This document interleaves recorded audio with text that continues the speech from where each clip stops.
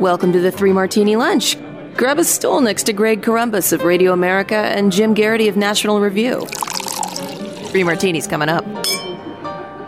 Hey, really glad you're with us for the Wednesday edition of the Three Martini Lunch. Your stool is ready. We've got good, bad, and crazy martinis for conservatives today. And Jim, this could certainly be a crazy martini, but we've got something probably more significant than this story in the crazy martini.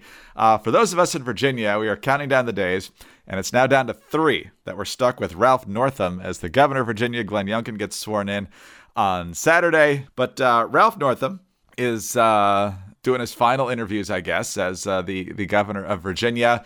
And, of course, the most disgraceful moment, and there were many, the one that got him in the most trouble, shall we say, is his medical school yearbook from, I believe, 1984, which on his page of photos included a person in blackface and a person in a Klansman hood.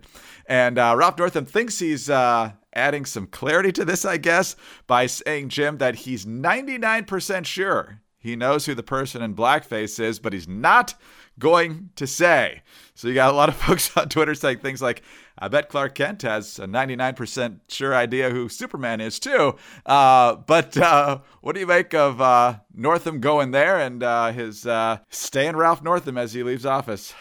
So first of all, 3 observations, Greg. And for something that's not even one of our martinis, you're getting a real bonus today, dear listeners. The first is incoming Lieutenant Governor Winsome Sears, 17 hours ago, quote, we are monitoring, because inauguration's coming up, we are monitoring next week's forecast.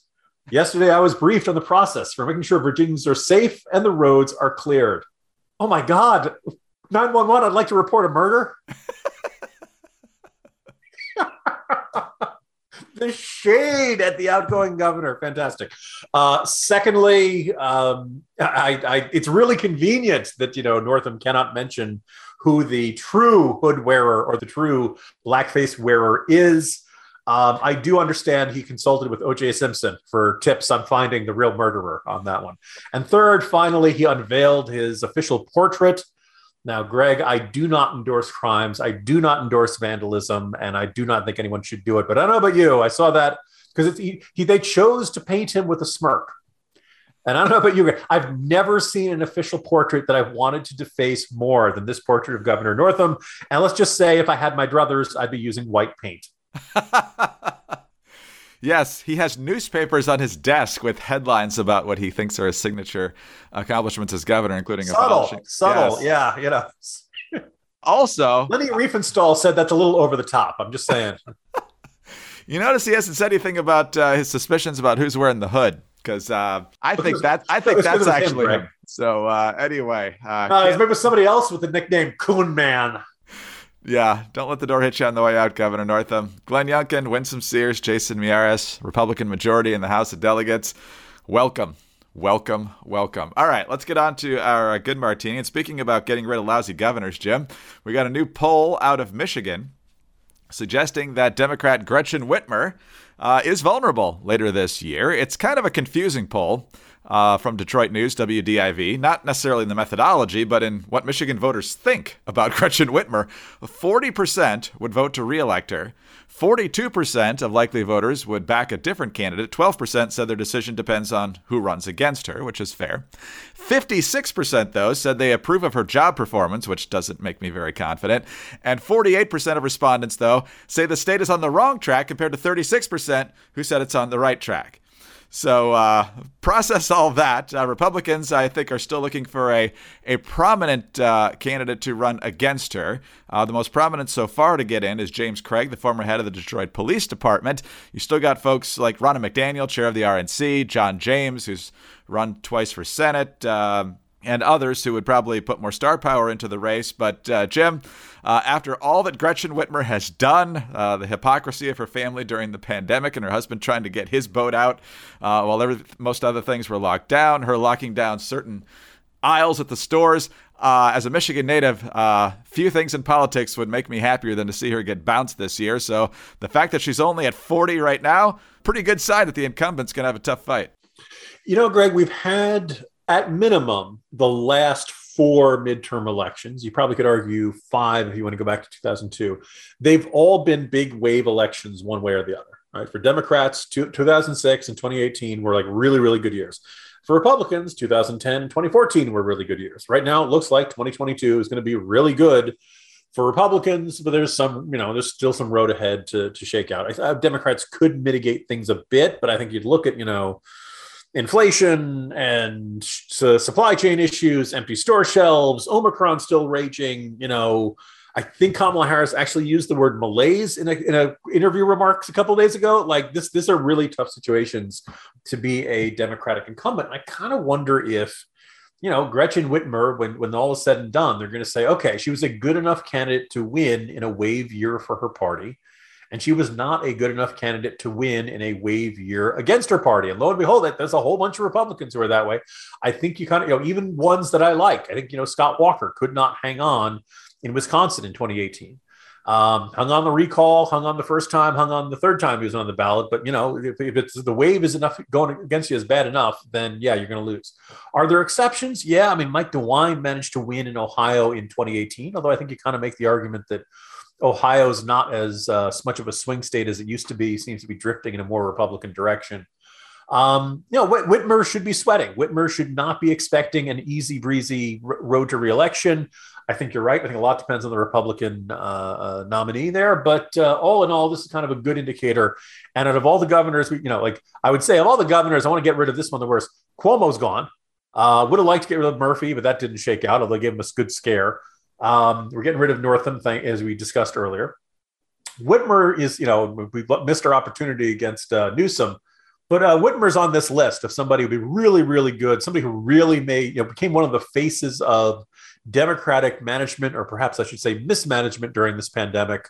And so I imagine it would be good riddance. This is a strong, encouraging sign for 2022. My personal favorite Gretchen Whitmer order from the pandemic was that your lawn service could not come for the first several weeks of the pandemic. Didn't have to interact with them. Didn't matter. They couldn't come, take their lawnmower and cut your grass. Lawn services were completely shut down. But here's the thing. Lawnmowers blow a lot of air around. They blow the virus towards you. Or you could just aggravate your grass allergies, and that's every bit as bad. Does the grass have COVID? But here's the thing. In my lifetime, Jim, Michigan has booted a sitting governor exactly once. It's when John Engler beat Jim Blanchard back in 1990, which was a massive upset. But I think if Republicans, like you said, it's supposed to be a good year for Republicans, tire as much as you can to Biden, who I'm sure is as unpopular as he is most places, and don't make a lot of mistakes, kind of the Glenn Youngkin mold. You never know. Hopefully good things can happen there. All right. Well, let's talk about other good things, including making that thinning hair a whole lot thicker. Right now, the good news, in addition to that, is that you don't have to choose between natural remedies and those that actually work. There's a holistic solution for men that promotes both healthier hair and whole body wellness without drugs or prescriptions. Now, thankfully, Jim and I are in pretty good shape when it comes to hair on the top of our head, but I know it's an issue for a lot of folks, and there is help, and it's called Nutrafol. Greg, there are some men who can pull off, looking good without any hair. Telly Savalas, Nick Fury. But by and large, most of us would rather have it than not have it. Did you know there are 5 root causes for thinning hair? Nutrafol is the hair supplement that goes beyond genetics to target stress, hormones, nutrition, metabolism, and environmental factors that may be impacting your hair. Nutrafol is clinically shown to improve hair growth, thickness, and visible scalp coverage without compromise. 21 potent natural ingredients support better sleep and less stress too. In a clinical study, men showed progressive improvement in hair growth and thickness after 3 and 6 months. And Nutrafol is also trusted and recommended by more than 1,500 top doctors. You can grow thicker, healthier hair and support our show by going to Nutrafol.com and entering the promo code Martini to save $15 off your first month subscription. This is their best offer anywhere, and it's only available to U.S. customers for a limited time. Plus free shipping on every order. Get $15 off at Nutrafol.com, spelled Nutrafol.com, promo code Martini. All right, Jim, on to our bad martini now. And this is a recurring bad martini, just like Afghanistan sponsored the bad martini last year. I think inflation might be the main sponsor this year. But the latest numbers, not good year over year. Hot Air doing a good job of aggregating this. Ed Morrissey over there. Not since mid-1982, he writes, have we seen inflation running this hot in the Consumer Price Index. And not since the late 70s have we seen an administration less capable of grasping its sources and consequences. The Bureau of Labor Statistics reported that inflation hit 7% year on year, higher than the 6.8% annualized inflation rate from November. The news casts a lot more cold water on Joe Biden's moribund spending plans and Build Back Better, but may do a lot more damage than that to his political standing. Heather Long of the Washington Post has done a lot of different analyses of where we are on inflation. And here are the key price hikes year over year. Gas, 49.6%, so just under 50%. Fuel oil, 41%. Used cars, 37%. Rental cars, 36%. Hotels, 27.6%. Utility gas, 24%. Steak, 21.4%. Beef, 18.6%. Bacon, 18.6%. Furniture, 13.8%, and on it goes. You responded to someone on Twitter today saying, it's still going up, but not quite as fast as before. So, hey, man, everybody, it's good. Yeah, look, we knew it was going to be a bad number. We can argue about whether we expected it to be this bad, but this is still pretty darn bad. I believe it was Josh Marshall. I think he may have pulled a muscle reaching to try to find some sort of good news here. And his argument was, well, if you look at the month-to-month rate, it's not as bad as it was 2 months ago. Okay, but it's still bad year over year. And basically what you're arguing is things are getting worse at a slower pace than they were 2 months ago. That's not the same thing as improvement. Right? I guess we're kind of in that inverse of like a reduction in the rate of increase of spending counts as a spending cut, even though spending still continues to go up year by year. You want inflation number to be as low as possible, particularly if you've had a long stretch of this. Now, if you want to look for a silver lining to this one, remember Joe Manchin's been saying one of the reasons he was skeptical of Build Back Better was that inflation was so out of control, and he didn't want to put another 1 to 2 to 3 to 6 trillion dollar spending bill on top of all of this, and this is where we are. That this has now been month after month. That you could argue. The Fed is almost certainly going to have to raise interest rates. That should apply the brakes somewhat, but that's also going to increase the debt because it means we have to pay higher rates of interest on the debt that we have. I was so frustrated because I know I keep going back to this quote. Back in mid-July, Joe Biden was asked about this and he said, no serious economist thinks we have a sustained period of inflation. Now, you can find folks like Obama's economic advisor, Jason Furman, who are saying, yeah, we totally think inflation is going to continue through 2022. This administration spends so much time insisting, no, this problem you're saying isn't really a problem. Inflation, Afghanistan, supply chain issues, the empty shelves, also. They're constantly telling us, no, it's going to be great. It's going to be fine. And then it turns out to not be fine. As Kamala Harris said, we couldn't possibly have foreseen that there would be variants to this virus. I do kind of wonder how much she pays attention in her briefings. But anyway, that's where we are, Greg. We expected bad news, and it was pretty much as bad as we expected.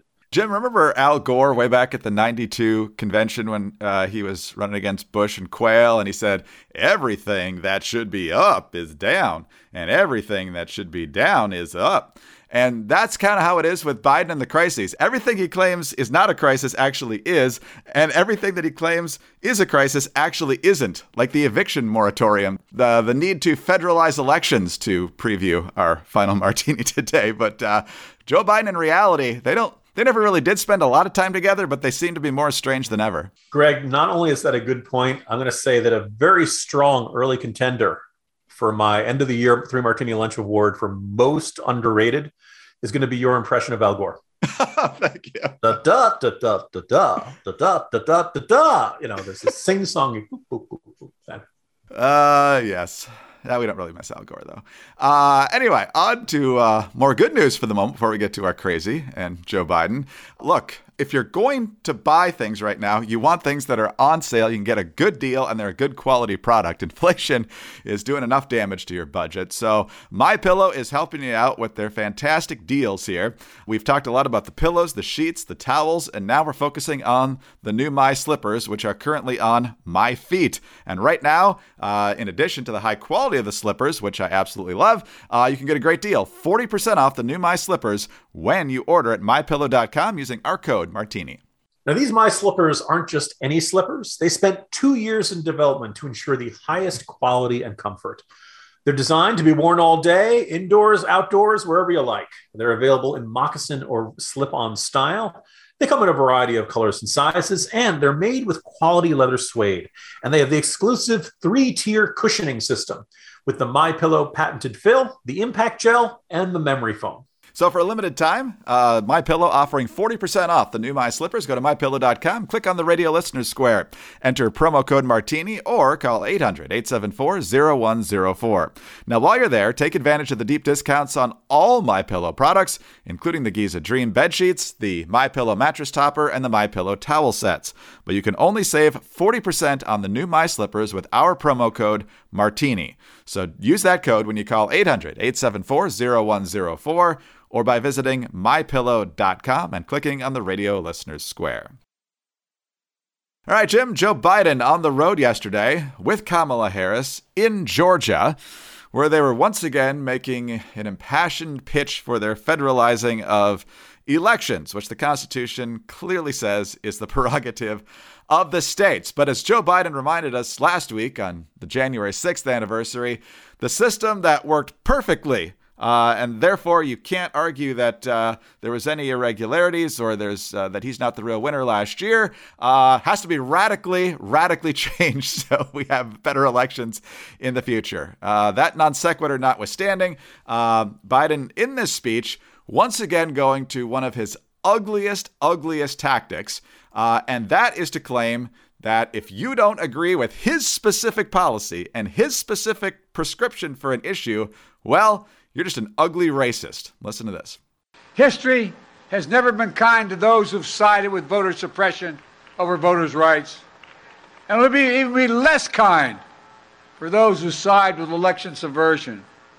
So I ask every elected official in America, how do you want to be remembered? At consequential moments in history, they present a choice. Do you want to be on the side of Dr. King or George Wallace? Do you want to be on the side of John Lewis or Bull Connor?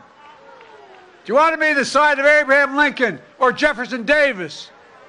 This is the moment to decide. So, Jim, if you're against the Democrats' specific legislation on this, and given his attack on the filibuster, maybe if you're even in defense of the filibuster, you are the equivalent of George Wallace, Bull Connor, and Jefferson Davis. Talk about a desperate, ugly pitch for this legislation. You know, Greg, I try not to say too often, wow, did my boss do an awesome job on this? Because it makes me sound like a suck-up. But in this case, I think my boss, Rich Lowry, really did do an excellent job of this, leaving the quick response yesterday, quote, what a garbage speech, unquote, in the headline, and just kind of goes through and pointing out that, like, well, Georgia is not the poster child for voter suppression. The election reform laws they made are actually all pretty reasonable. The argument Biden made about, they won't let you put water in, it's been debunked a long time ago. And the other thing, but it's kind of a good, useful indicator that, why was Joe Biden elected, besides he was going to shut down the virus, is he's an institutionalist. He's a voice for stability. He's going to calm things down. And all of that is garbage. As Rich put it, quote, the supposed promise of President Joe Biden in the 2020 election is he'd be the adult in the room. But if there was any doubt, today's speech removed it. He's the same hack he always been. And I think if there's any, what people saying, why is this a crazy martini, not a good martini? Sorry, not a bad martini. I think it's not going to work very well. I think, when you see, like Mitt Romney got so mad about being compared to Bull Connor, like this is a guy who was marching with his dad in civil rights speeches, that my understanding is that Romney even had a facial expression. That's how furious he was. And I say, I love Mitt Romney, but they just got to observe that, like, people who might otherwise be sympathetic to Biden on this or other issues were spitting mad about this. And, this is basically going into Biden knows he's not going to win this fight. So he's just kind of like, pouring gasoline as much as he can, trying to make it as damaging as possible. I don't think it's going to work out very well, but I think he's proving to be a much more irresponsible president than most of his supporters hoped he was going to be. No, it's absolutely disgusting. And of course, he's the one that said Mitt Romney and Paul Ryan were going to put black people back in chains during the 2012 campaign. So long history with Joe Biden on some of this stuff. But Jim, I wish this was a joke, but this is not a joke. Breaking news from Manu Raju at CNN. No comment from Kirsten Sinema on President Joe Biden's speech from yesterday, but a spokesman says her position hasn't changed. Wow. Bit of a change of a pace, because my understanding is that Manu Raju just jumps out at Joe Biden every morning as he comes off the houseboat. I'm picturing Manchin in his bathrobe, picking up the paper. Senator, any changing your mind? Anything? No, I'm still the same. Okay, good to see you, Manu. See you at the Hill. Latest, Manchin still not changing. This just handed to me. Chances of him changing his mind are still dead. Oh, man. Let's hope it stays that way, whether it's in this specific carve-out or anything else. But Jim, always fun. Let's do it again tomorrow. See you then. See you tomorrow, Greg. Jim Garrity, National Review. I'm Greg Corombos of Radio America. Thanks for being with us today. Do subscribe to the podcast if you don't already. Tell your friends about us as well. Let's give them some laughs too. Also, thank you so much for your 5-star ratings and your kind reviews. Get us on your home devices. All you have to say is play 3 Martini Lunch Podcast. Follow us on Twitter. He's at Jim Garrity. I'm at Dateline_DC. Have a great Wednesday, and please join us on Thursday for the next 3 Martini Lunch. China is gaining a major foothold in Latin America while the U.S. ignores it. I'm Sarah Carter. On the latest Sarah Carter Show, I'll speak with Jessica Bedoya of the Inter-America Development Bank about the best way to re-engage Latin America and bring prosperity and security with us. My friend Gary Bregman also joins me to discuss the latest news on the Fast and Furious scandal. Don't miss it. Follow the Sarah Carter Show at Apple, Spotify, or wherever you get your podcasts.